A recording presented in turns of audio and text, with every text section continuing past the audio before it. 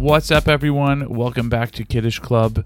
This week we have a fascinating interview with Rabbi Hul. Rabbi Alexander Hul was gracious enough to join us, and for me this was a tremendous treat because I've read his books, as I've mentioned them here on the podcast before, and the crazy part is that he gave us his time, and we asked him, we just threw these questions at him. As you'll see, we spend the majority of the podcast discussing the times of Mashiach. To me, that was fascinating in and of itself, just to know that there are clear-cut dates where everything checks out, and it's got to be the certain time or that certain time. But you say to him, I am 150% on board with him. I am convinced, so we're not going to give away the house right now. You have to listen to the podcast.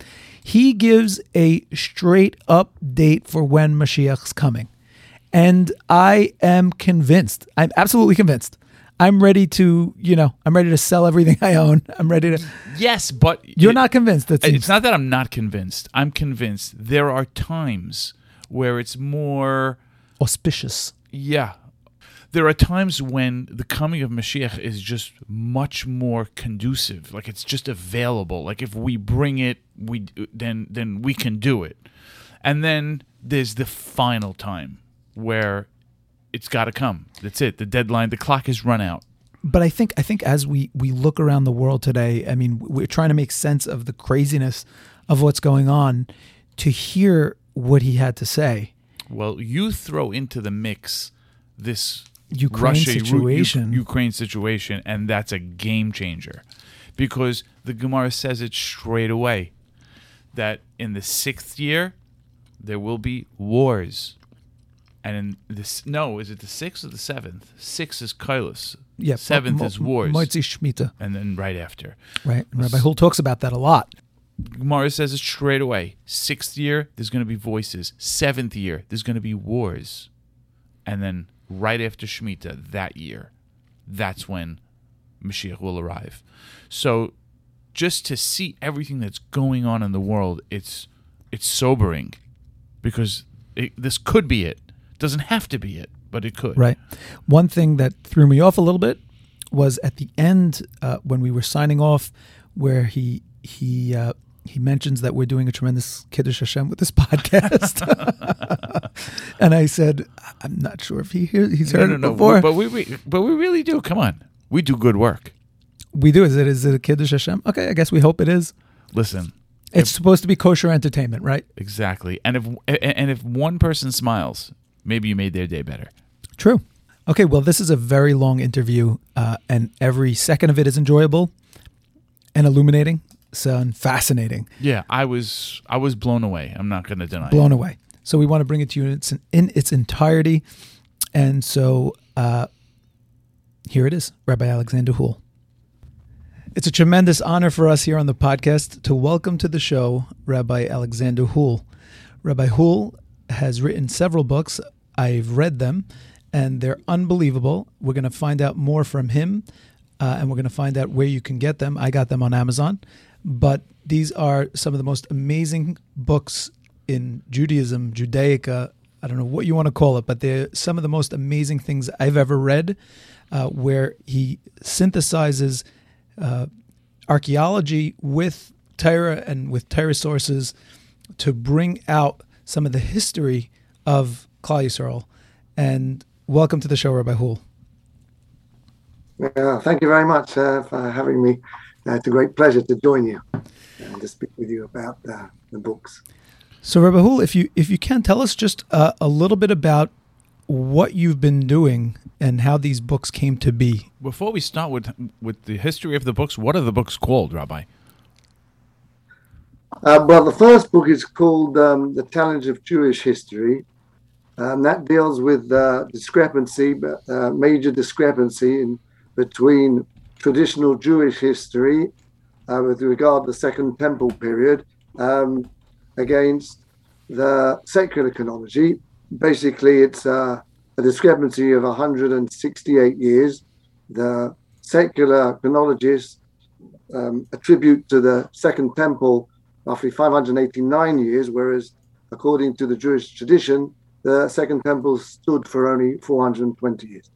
And that's really the first book. We also talked about in the first book about Ahasuerus, who was Ahasuerus, the identity of Ahasuerus, a missing 3 years in the period beforehand, the exact time of the destruction of the Second Temple. That was the first book. The second book is called Pharaoh, and that deals with the period before that, going all the way back from the Second Temple period, basically all the way to the flood, which the flood was at the time of Noah, and soon after he established his three sons. One of his sons established the Empire of Egypt, and Egypt is a long history, a long dynastic history. It leads all the way up to the second Beis Hamikdash. Daryovesh, who actually built the second Beis Hamikdash, was one of the kings, the rulers of the 27th dynasty of Egypt. So he wasn't only a Persian king, he was actually also an Egyptian king as well. So we have a continuous history from the beginning, from the birth of the Egyptian Empire all the way through to the Second Temple. There is another discrepancy. In order to correlate Egyptian history with the Torah and Jewish tradition, one needs to contract Egyptian history by an amount of 1,000 years. There's also the question, who is the Pharaoh? Where did he live?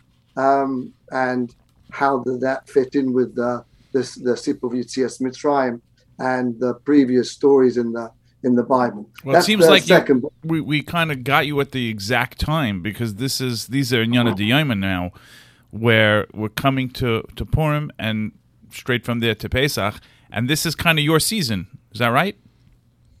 Yes. As far as these two books are concerned, yes. There's the episode of Purim, which is crucial because it's in the beginning of the Second Temple period, and it's one of the Persian kings, and the main problem is how to work out the exact chronology of the Persian era with respect to the Greek era. So yes, it's the story of Purim has a crucial bearing on that. And yes, Yetzias Mitzrayim, Pesach, is all about Egyptian history. And when was Yetzias Mitzrayim? How did that fit into to Egyptian dynastic era? Yes, definitely. So I think a lot of people forget when we think about the history of Egypt, and we think about the whole story of Passover. People forget that there was this Egyptian dynasty that was going on for hundreds and hundreds of years, probably. Thousands of years. Yeah. So according to secular dating, the Egyptian Empire, the dynastic era, began roughly about 3000 BCE, which is quite impossible according to the biblical chronology, because in the year 3760 BCE was the year of creation, and after 1656 years after that, there was the flood. And so Egypt only came into being sometime after that. So 3000 BCE is way out. But this needs to be explained. We have to confront the evidence of the dynastic era and how to allow this to be understood in the framework of the Torah and the major stories which are the Egyptian episodes has within the Bible story. We have from Joseph, who came down to Egypt, and there was several hundred years where the Bnei Yisrael were actually living in Egypt before the final Exodus. And after that, there was also interaction in later on periods with Egyptian history. So that we have to try and correlate the information which we have, and we have a lot of information from the Torah and from rabbinic tradition, and using that and using the authentic sources of Egyptian history and up-to-date, sophisticated astronomical datings, we can actually discover the precise history of Egypt throughout the Bible period. So, Rabbi Hul, I do want to mention two more books, and then we'll jump right into some of the questions. and I have, having read the books, I have my own shilas that I've been thinking about for a long time that I'd love to ask you about. But I do want to mention the other two. One is called Searching for Sinai, and one is called The Desert Encampments from Sinai to the Holy Land. So those are also really in Yonah D'Yoma. We are entering the times where these books really are megala to us a lot of what we're going to be reading about in every parsha. So it's a pretty exciting time. And so one of the questions this has been on my mind, weighing on me. And so I have to begin with this, even though I don't think this is what you're expecting. At the end of your book on Pharaoh, which to me was astounding, there are about 2 pages that I was reading and I fell off my chair. I've referenced them in this podcast previously. It's 2 pages where you talk about dating the times of Mashiach.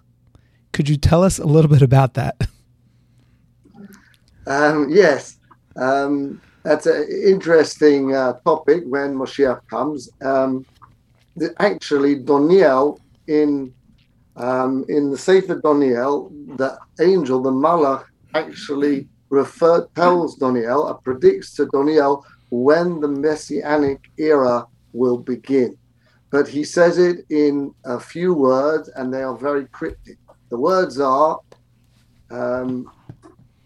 when the question is broached, and how long will the Golus take? Till when will the Golus last? And that the response came back until Ad Erev Boiker Alpaim Shalosh Meos. Just that is the whole message. It's obviously a cryptic message. But literally, until Erev, what does it mean?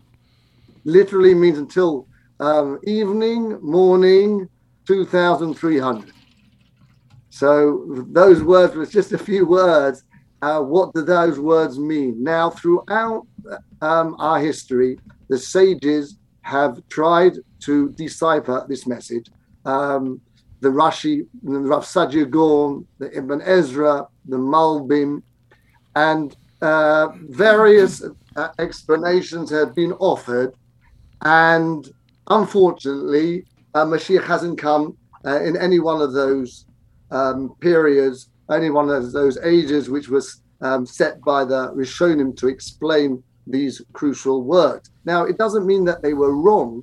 It means if an explanation can be given to those words in the particular time which the Rishonim say, that would suggest that particular time, which does offer an explanation for these words, is more conducive for bringing the Mashiach. That, unfortunately, we were not Zoicha to Mashiach. Now, as we get closer to the end of the year 6000, the possibilities of offering new explanations become smaller and smaller because we're running out of time. Furthermore, it seems to now be unveiled a crucial clue into the understanding of what these words mean, because it was originally understood that Ad Erev Boiker Alpaim Shlosh Meos is referring to a period of 2,300 years from a certain period in the past, at the time of when the Malach spoke to Doniel. But we now see that this cannot be true, because since the Malach gave this prediction to Doniel, there has already been 2,300 years which has elapsed. So what this means is that Erev Boiker Alpaim Shlosh Meos must be a starting off point. There was a starting off point which had not actually begun at the time when the Malach spoke to Doniel, but was going to happen. And from that point onwards, it was a starting off point which was referred to Erev Boiker. And from then on, the clock starts 2,300 years, and that will take us to the Messianic era. Now, this setting of Erev Boiker, which was sometime in the future, would surely have been referred to in the Bible. But from Doniel till the end of the Bible is only 30 or so years. the Bible finishes at the times of Nehemiah. So there must be a period which can be referred to as Erev Boiker, which would be a significant point to start off the 2,300 years. And indeed, there seems to be a blatant indication from the verses after Daniel, before the end of the Bible, which refers to an Erev Boiker, which would be a possibility for a starting off point. And that is the building of the wall around Jerusalem, which Nehemiah set up. And there it says that there was an Erev, there was a Boiker. A Boiker means in Hebrew is to be levaker, is to distinguish the Jewish people in order to arrange those who had yichus and those who didn't have yichus. And the Pasuk mentions that there was an Erev as a mixed multitude of Jewish people, which needed to be sorted out who their yichus was, and there was a bikur of this Erev. So it would seem that this may be what the Malach is hinting to, the Erev Boiker, which happened a few years later at the time of Nehemiah. And if that is so, we can actually now, with the clear construction of the Persian history, we can actually find the precise timing in the year, the absolute dating system of when the wall around Jerusalem was set up by Nehemiah. It was in the 20th year of Achashasta, and we can now work out who this Achashasta is. And following on 2,300 years takes us to 2027, which is roughly 3.5 years from now. Now, furthermore, wait, can I just get one thing clear? He just dropped the bomb. Yeah. He just dropped the bomb. Just from the end of Tanakh, which is the last book, Nehemiah, how many years is it till today? We don't. I think from. I think it goes up. It doesn't go up much further than the 20th year of Achashasta. I think there's mention of the 32nd year of Dayovesh, but the time when it was very soon after the wall was set up is actually when Nehemiah finishes. So there's not many years after that anyway, and there's nothing really happening after the setting up of the wall of the Beis Hamikdash. But we're talking about 5, 6, 7, or 8 years after that. So basically, that would mean that 2,295 years is where we're basically sitting. Would that be correct? What do you mean 2,000? Where we are now, you mean? Right, where we are right now. Yeah, 2,000. Yeah. So very basically, so according to that prophecy, 2,300 is 5 years away. Yeah, I mean, it's 2027 according to the indication. And I must tell you, there's several other indications for the same date. I'll tell you very briefly. The Zohar says that Tchias HaMeisim will take place for the Tzaddikim 214 years before everybody else. So if we, since we know that the world only will cease to exist after 6,000 years, so if everyone else was resurrected in the final year, that means we would need Tchias HaMeisim for the Tzaddikim to take place 215 years before 6,000. The end of the year 6,000, which takes us to 2027. Well, I did read a medrash on Shira Shirim. So now that's 20. So that's 2 rayas now. We're at 2 rayas for 2027. Yeah, good guy. Yeah, and so let's go for another one. But wait, before you get to the next one. Yeah. If we take 6,000 and we subtract 214 years, that brings us to 2027. Is that what it is? Yes, it does. Yes, it's Tovshin Pei Zion, but Tovshin Pei Zion is starting from the year before creation. So if you're talking about from the year of creation, Tovshin Pei Zion, which is 2027, is actually Tovshin Pei Vov from creation. Tovshin Pei Vov is precisely 215 years before the end of the year 6000. So that just that raya alone, to me, at least according to the Zohar, is it's a deadline. I mean, that's a deadline that's indisputable if you're going with the Zohar. I mean, that's whereas the one from Daniel, we're not sure of when to begin counting. The Zohar's has to be. I mean, that one is basically irrefutable, right? Well, if Moshiach doesn't come by then obviously it will be refutable. But it's hard to refute. Right. Obviously, we have the count wrong. From the way we see it now. But now I did see a pirush on the last pasuk of Shir Hashirim, which is, I don't remember who it was, but it stated there that Mashiach must come 200 years before the 6,000, and that's because Tchias HaMesim, the resurrection of the dead, will take time. It's not that you're going to have billions of people wake up in one day. Yes, absolutely, yeah. So we need at least 200 years. Yeah, there is one view that in the Zohar that it will be 209 years, I believe, before the tzaddikim will be resurrected. But it's definitely more than 200. Yeah, I mean, you want to talk about a housing crisis. You let Tchias HaMesim happen all in one day. That's not very practical. Right. Well, yeah, I mean, things are going to be supernatural anyway. So we don't really, yeah. But again, there's another posuk in Daniel at the end of Daniel, which refers to a period of 3.5 years. Now, this is where it gets very interesting. It refers to a period of 3.5 years. Now, we also know that the Gemara in Sanhedrin says that Moshiach is destined to come be'itoi motzoi shmita. Now we are in the Shemitah year now. If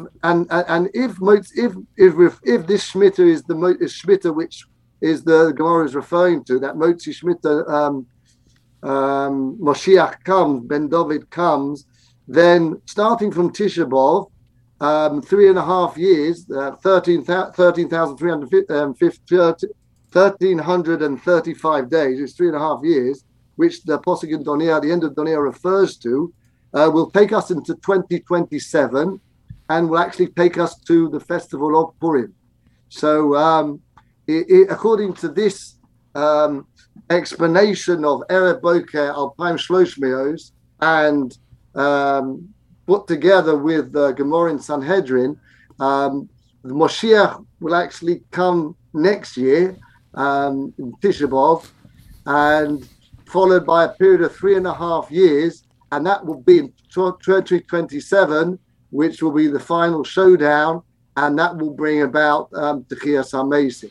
So you have to say, if we're in the last Shemitah before Mashiach, then it has to be that way, because Ein Ben David ba Ela b'Motzei Shvius. Right. Yes, but there is another.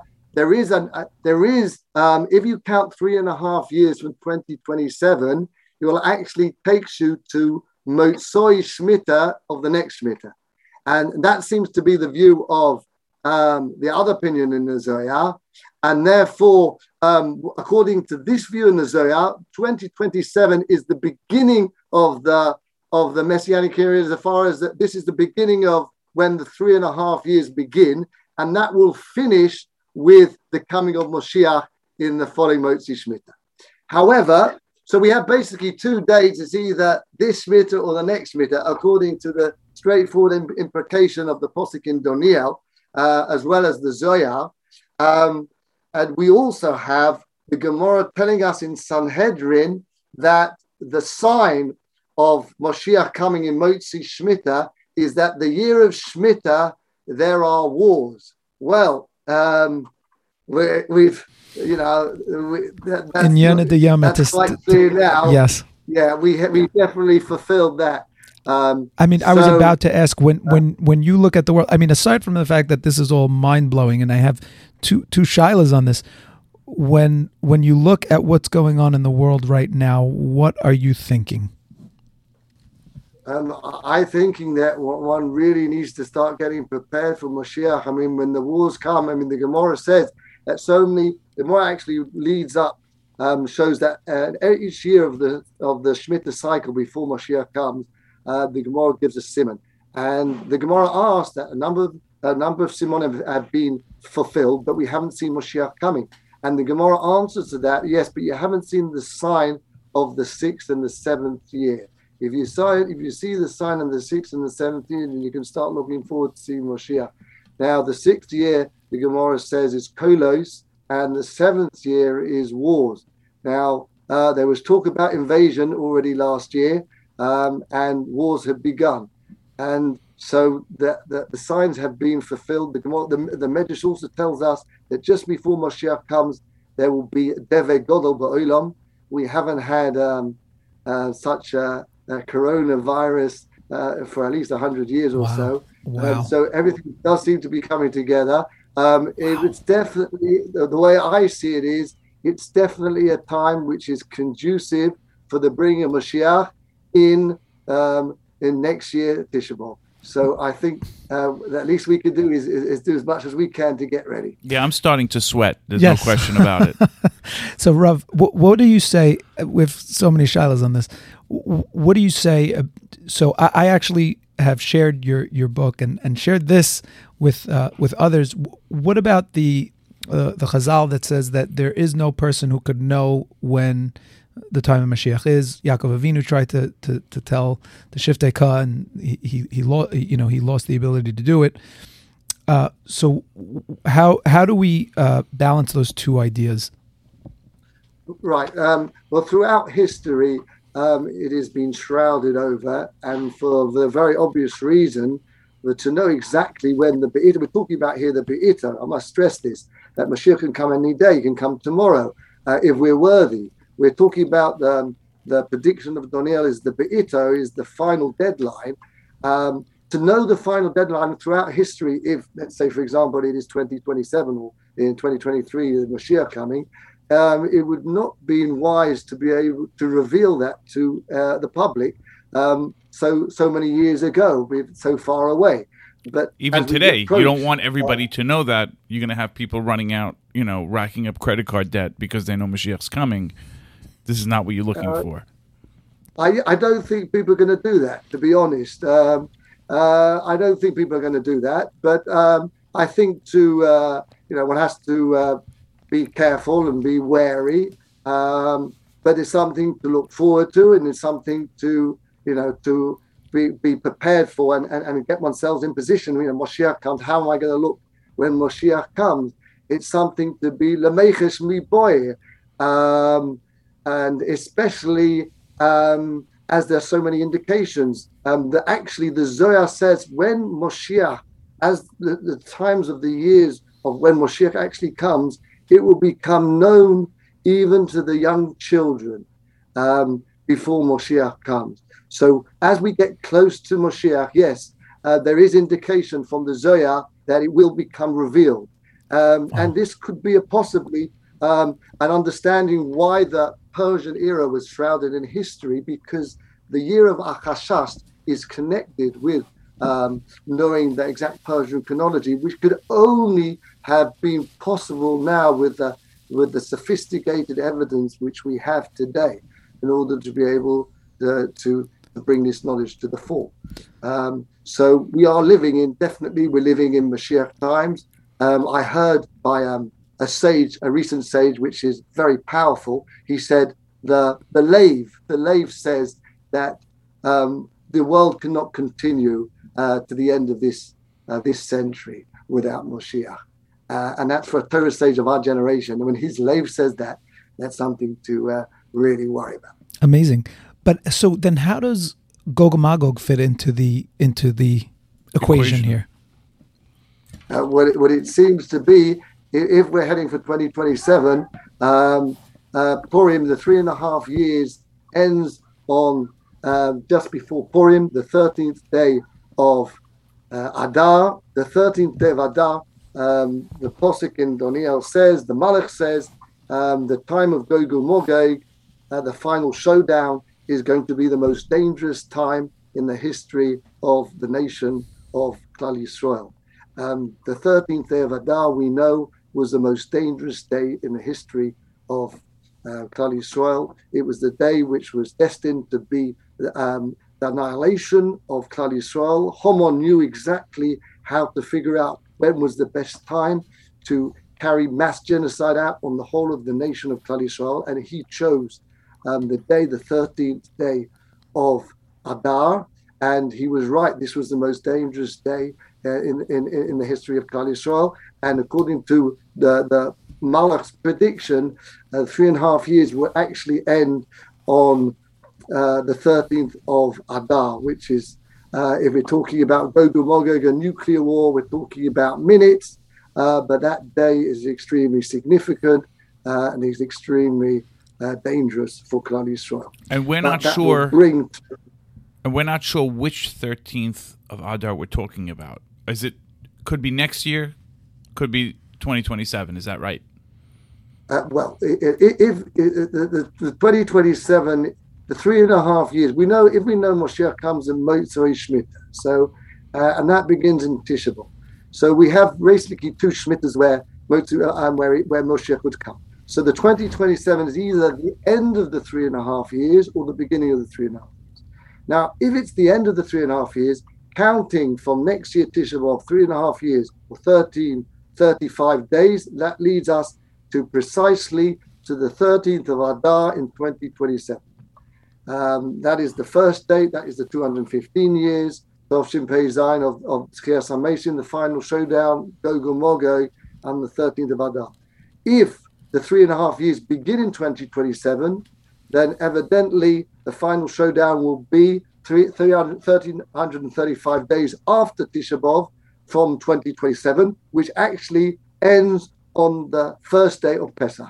If the next year is 2023, and the next Motzei Shemitah is going to be 2030. Right. 2030 will be. And then we'll be in the next year. By Pesach, it'll be after January, so it'll be 2031. No, because it ends. Right. It ends with what? So it's really 2029, 2030. Yeah. Right. It will end in Moshiach coming. It will be Pesach of 2030. So it's interesting that both 3.5 years both end on precisely a day of festivities for Klal Yisrael, either Purim or Pesach. Amazing. And I'm sure you've heard, there's a lot of talk. I mean, I've heard it said in the name of the Arizal that Gog is the identity of Gog is Russia. Did you hear of anything like this? Or you heard it in the name of... I don't remember where I heard it. I don't remember where I heard it, but I did see it written somewhere that Russia could be Gog.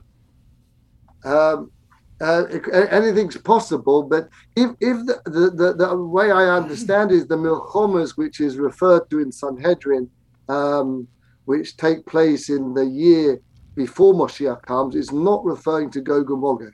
It's referring to wars, but the Gog and Magog comes 3.5 years later. So interesting. If this is the wars of Russia, which is a major wars, which people are talking about comparing to World War III, it's interesting to note it actually says wars. We're at the moment we're in one war, but the Lashon of the Gemara is several. We'll have to wait and see what happens. But the Gemara does talk about Porus actually having control. It's a question whether they'll actually get control, but the rise of Porus is mentioned in the Divrei Chazal as the events leading up to the final showdown. Well, one thing that Putin has now shown the world is that when a country has nuclear weapons, they can essentially do whatever they want with impunity, because he threatened the world right now with a nuclear holocaust, basically. And so he was allowed to invade Ukraine, and the United States and the entire Western civilization, NATO, basically took a back seat and said, we're not doing anything because he's got nukes. We also know that Iran is at the precipice right now. They're according to the state of Israel, according to one report I saw, they could be as close as 30 days away from a nuclear weapon. If that happens, it's not crazy to think that Iran, which is Persia, announces that they have nuclear weapons, and they basically could do anything they want, just like Putin, because the alternative is a world war. Because as we know, they're allied with Russia and with China. Exactly the same group of people that are doing what they're doing right now. So it's almost like we're seeing, like the Rav said, we're seeing a lot of these things that were probably unthinkable even 20, 30 years ago. We're starting to see a clear path of where this logically could really be. Paras, we can see clearly that Paras can actually rise and wreak havoc on the world. Absolutely. And we're told in the Medrash the name Poras is a peace, because the Poras received dominion in stages, and the final stage is just before the Messianic times in Iran. That's where the area of Poras is. So yeah, he's first on the list. Amazing. Now, Rabbi, if I may, let's say this is all correct, and next year, Tisha B'Av, what does it mean? Is it an announcement of Mashiach? Because again, you have 3.5 years until you get to the war of Gog and Magog. So what does it mean? What are we going to be doing for those 3.5 years? There's an announcement of Mashiach. There isn't a war. The final showdown hasn't taken place, and by that time we'll know it's 3.5 years away. What's going on? What is the announcement? And what happens in those 3.5 years? Right. Well, if it's going to be next year, Tisha B'Av, and that's when the 3.5 years begin, evidently it's the revelation of Moshiach. He must be alive today, but he probably doesn't know it himself, who he is. There's such a thing as Ibor Neshomas, and that where he will receive the Neshoma of Moshiach, a great sage, a great person, a great tzaddik in our generation, and he will be revealed as Moshiach, and then he will be set about bringing union to the world, Achdus, possibly building the Beis Hamikdash in that period of 3.5 years, beginning with Tisha B'Av, yeah. And that'll culminate with a war. Apparently, people are not going to be too happy with it, with what he's doing, namely Gog and Magog. The talk about he's going to have. It's not going to be simple for him to do that, but he'll have siyata dishmaya, and things will be set on record as predicted by the monarch. So I just want to just to be clear, is Gog and Magog something we should be fearful of? Because again, Mashiach has come. We're already 3.5 years into Mashiach. Then this war comes. So maybe, if we're holding, it's not something that you have to lose sleep over, because it's Mashiach's handling it. Yeah, I mean, Mashiach coming to Chias HaMesim is something to look forward to. It's a happy times.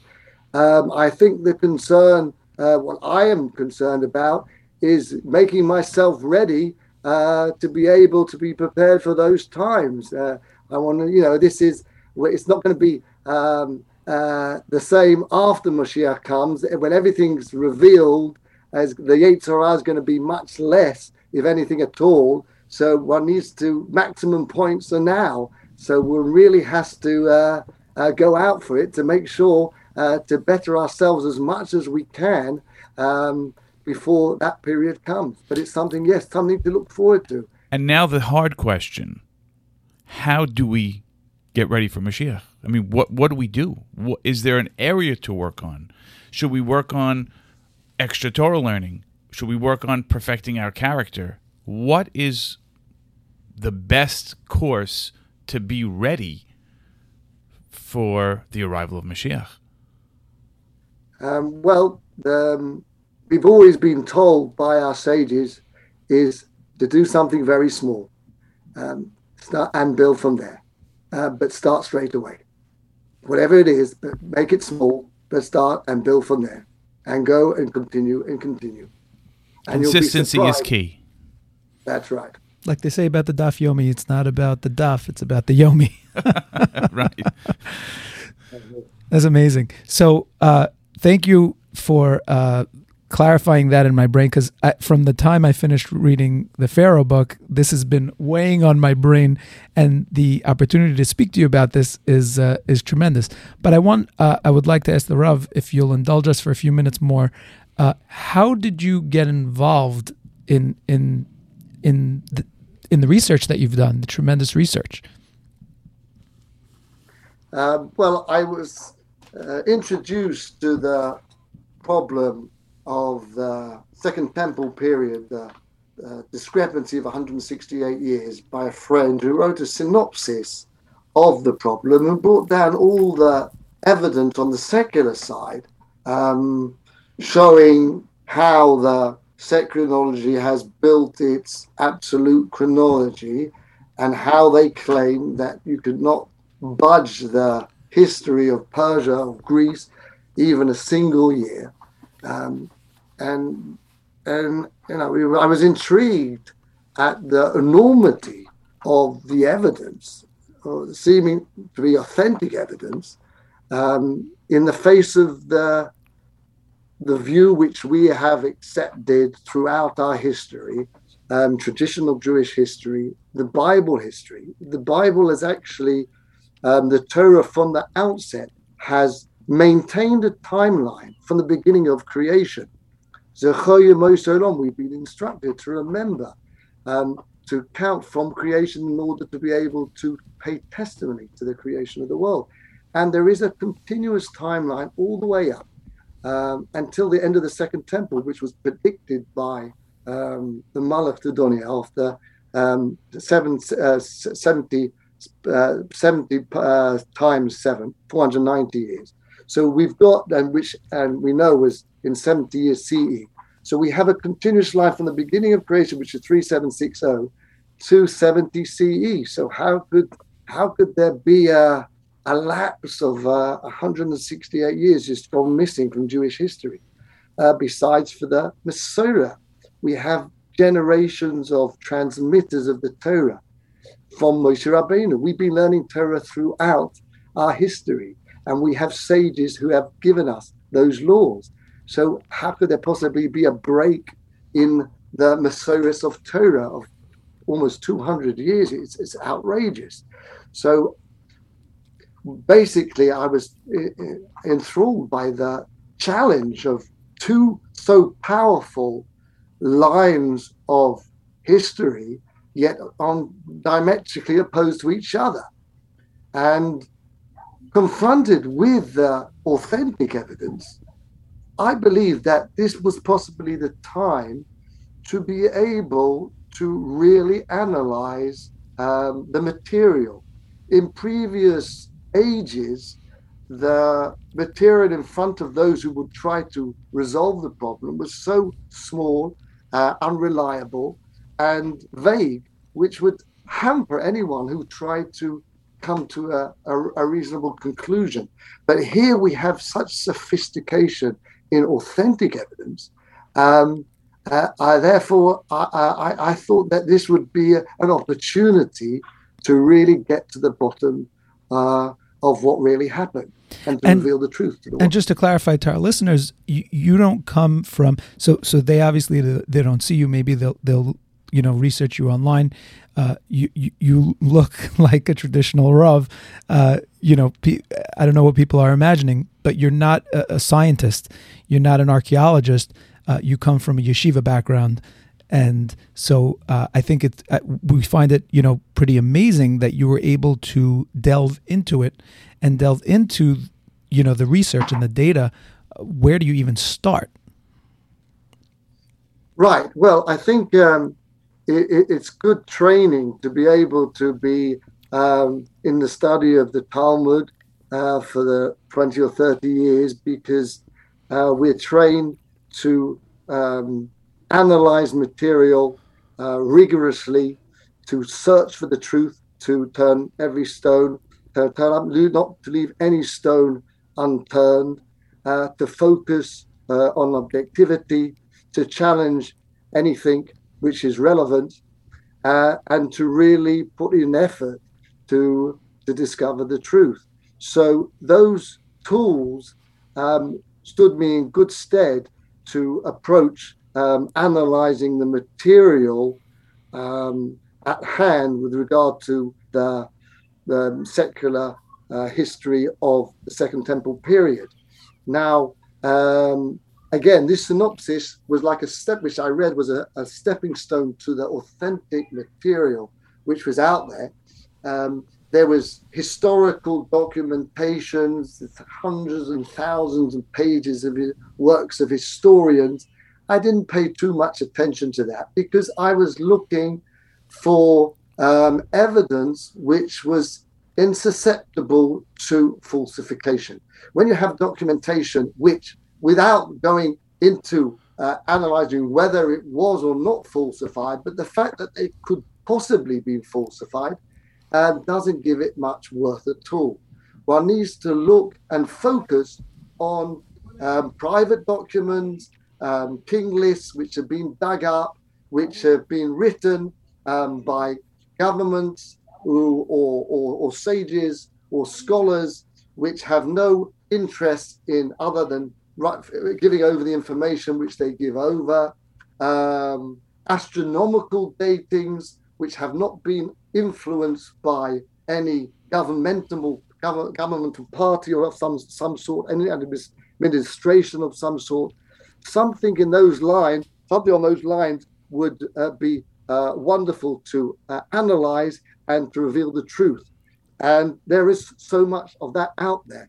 And basically, knowing the stipulations of the Jewish tradition and the Bible, as well as the valid and authentic and solid evidence, cuneiform evidence, astronomical evidence, inscriptional evidence of the Persian era, the Greek era, the Egyptian era, that actually directed me to where the solution actually lies.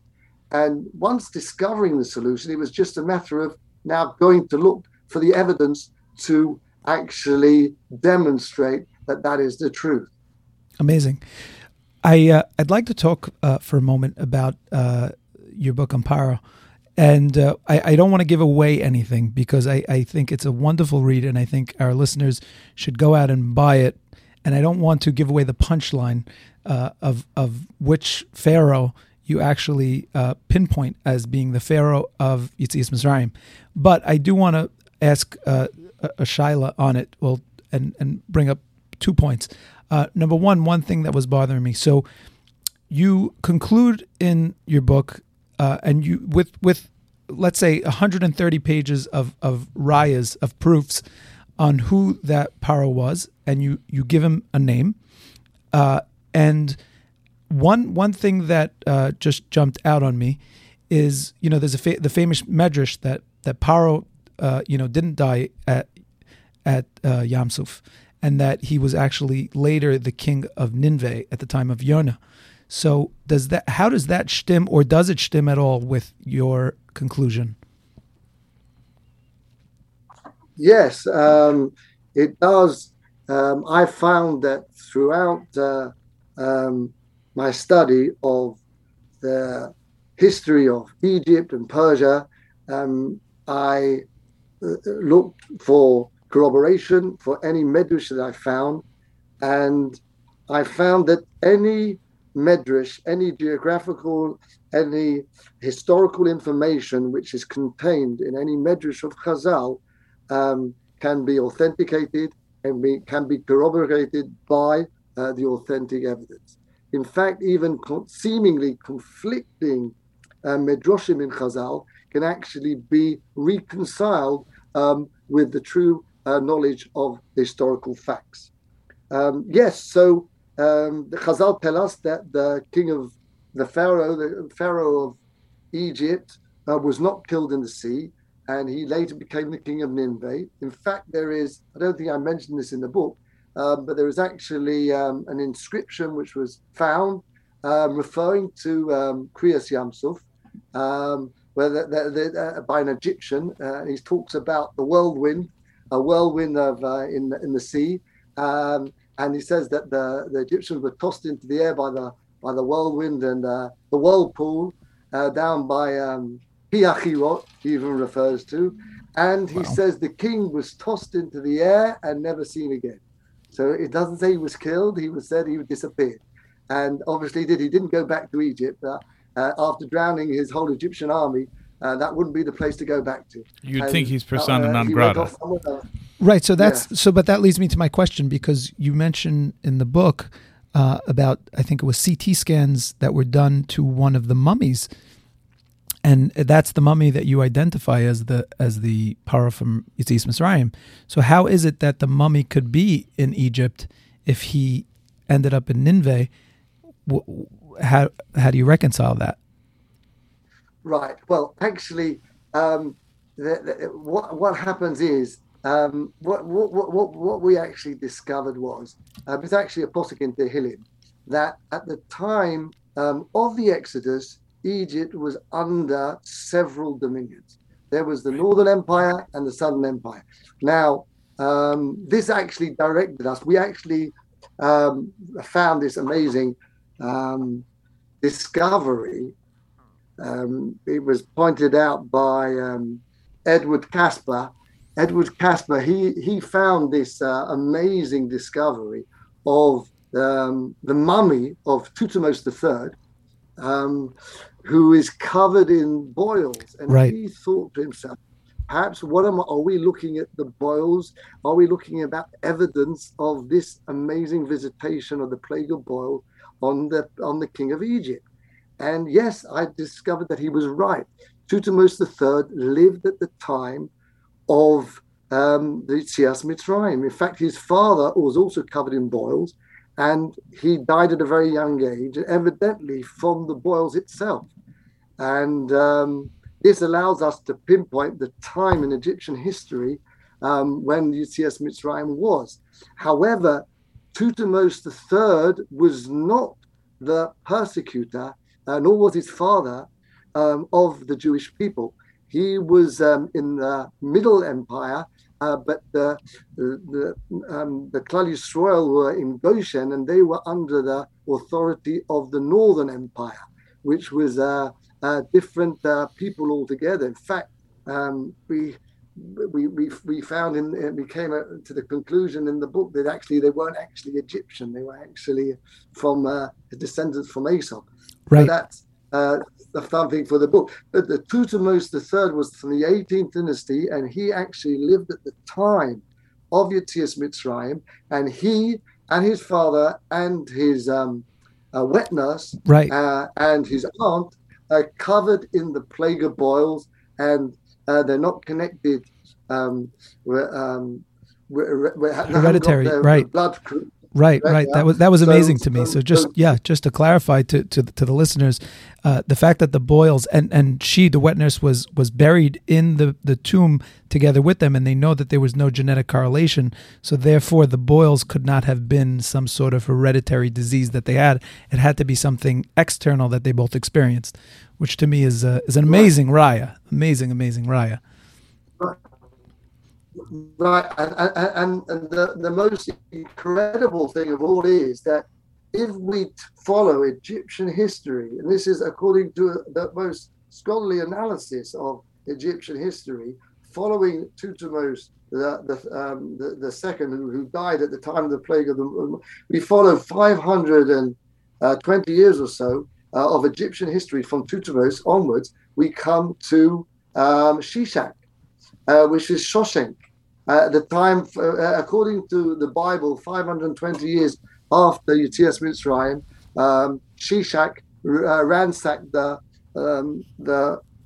storehouses of the gold and the silver from Shlomo Melech, and that if we follow 520 years from Thutmose, we come to Shoshenq, who has an obvious connection with Shishak, and if we continue another 200 years or so, we come to Tihaka, which is in the Bible and is also in Egyptian history.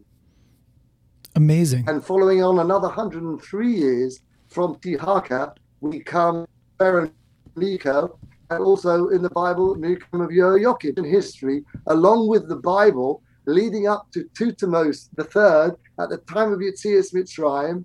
And when we open the mummy and we take a CAT scan, we find he's covered in the plague of boils, which was exactly what we would expect to be. Amazing. So Rav, this is amazing.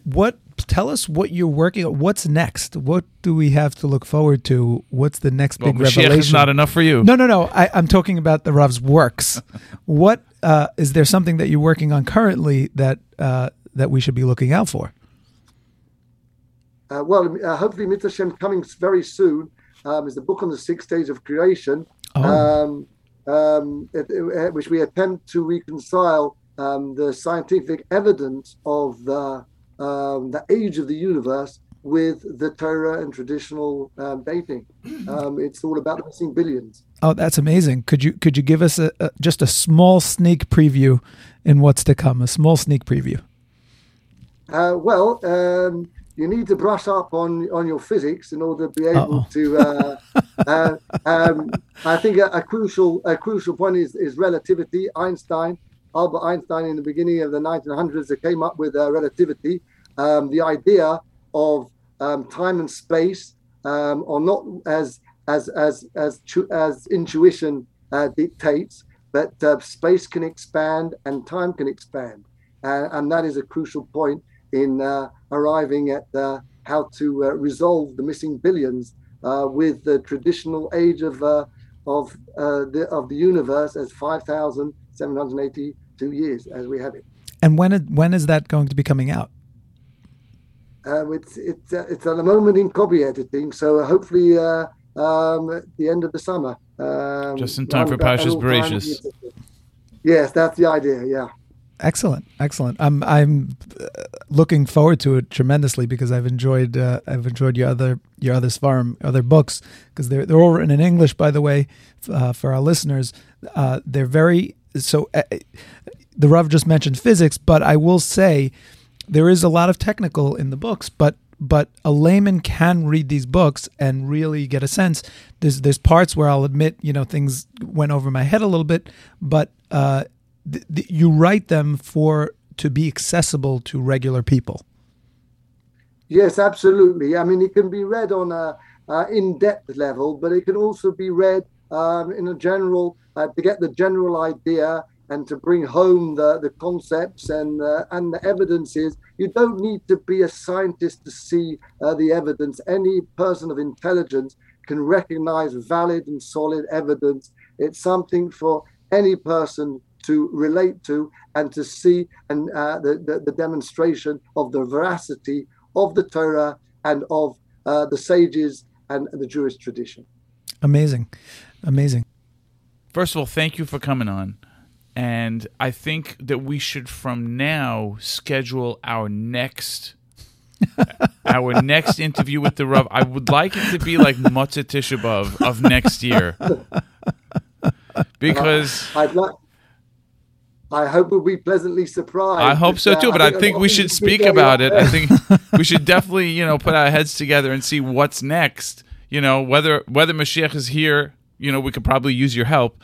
And if not, we can definitely look forward to that next point in time, which I think is 2027, where we'll see big things. Yes, maybe you'll be able to have an interview with Moshiach himself, and might be able to help reunite the whole of the world, the whole of the Jewish nation on all four corners. I'm not sure he'll come onto the Kiddush Club, but it's worth a shot. Why not? I mean, you're doing everything fantastic work there. You're in a tremendous Kiddush Hashem, and you're bringing out the truth to the world. Yes, that is the podium for Moshiach. What else? Excellent. I'm just a side question. I'm just curious. Do you see technology playing a big part in Mashiach and the arrival of Mashiach? Like, are these things technology in and of itself as a whole, the way it's progressing, do you see that as a test and a hindrance to the Mashiach, or do you see that as something that has been brought down to the world to enhance that and to help the arrival of Mashiach? Good question. I think, technology is something one has to be very careful and very wary of. It can be extremely dangerous, but can be used in the right way. We see the world as getting smaller and smaller. It's such a big world, but in the idea of being united and bringing to the world in the click of a button, you can bring so much news and information to people in the right way. The Gemara tells us that the Ur of the Shishas Yemei Bereishis was hidden from the world because it would have been disused, but it's going to be there at the time of Mashiach. We see that the idea how a person can now see from one end of the world to the other. We can see how dangerous that can be. But Bezrat Hashem, in the times of Mashiach, that will all be used only for Kedusha and Torah and bringing total unity and glorification of HaKadosh Baruch Hu in this world. Amen. Yeah. Amen. Rav, thank you so much. We appreciate your time. This has been so amazing, inspiring, illuminating, enlightening. This was everything I hoped it would be and more. We appreciate so much that you came on. Thank you very much. It was a great pleasure to be with you and to share with you what we discussed in our conversation. And lovely meeting with you both. Thank you. You too. Once again, we want to thank Rabbi Hul for taking time out of his very busy schedule. Check for his Sfarim, his books. By the way, he's located in Israel, so the time difference itself, you probably noticed it was a Zoom. He's in Israel. It was pretty late at night for him, so we want to thank the rabbi. And to me, that wasn't fascinating. Mind-blowing. Game changer. You must, if you're listening to this podcast, go out, get his books. My favorite so far has been the book on Pharaoh. You can find them wherever Jewish books are sold. You could also find them online.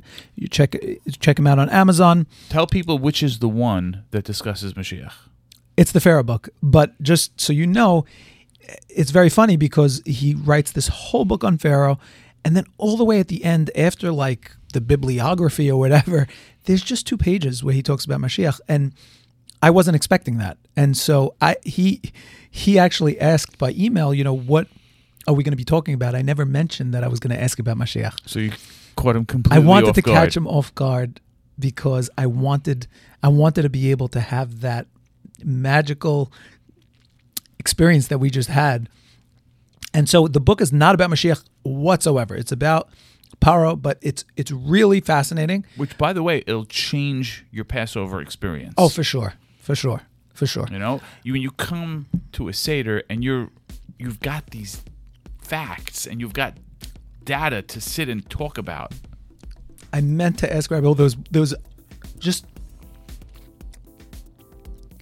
there were many other things that I wanted to ask the Rav. Of course, it was very late, so we couldn't.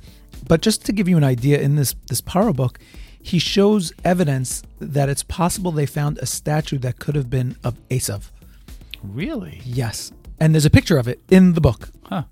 Amazing. What does it look like? I would love to see it. Now I'm going to read it. Read the book. Yeah, now I'm read the book. Thank you guys for listening. You can find us on Twitter. Follow us at Kiddush Club Cast. We are on Instagram at Kiddush Club Podcast. Check us out on Apple Podcasts. We're on Spotify. Leave a review. Give us 5 stars. Write something nice on Apple. And don't forget to check out Jewish Mythbusters. That's where we tackle different myths that are circulating in Judaism, and we tell you, is it legit or not?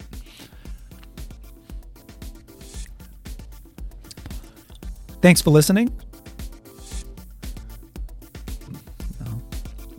So don't forget to check out Jewish Mythbusters, and we are out.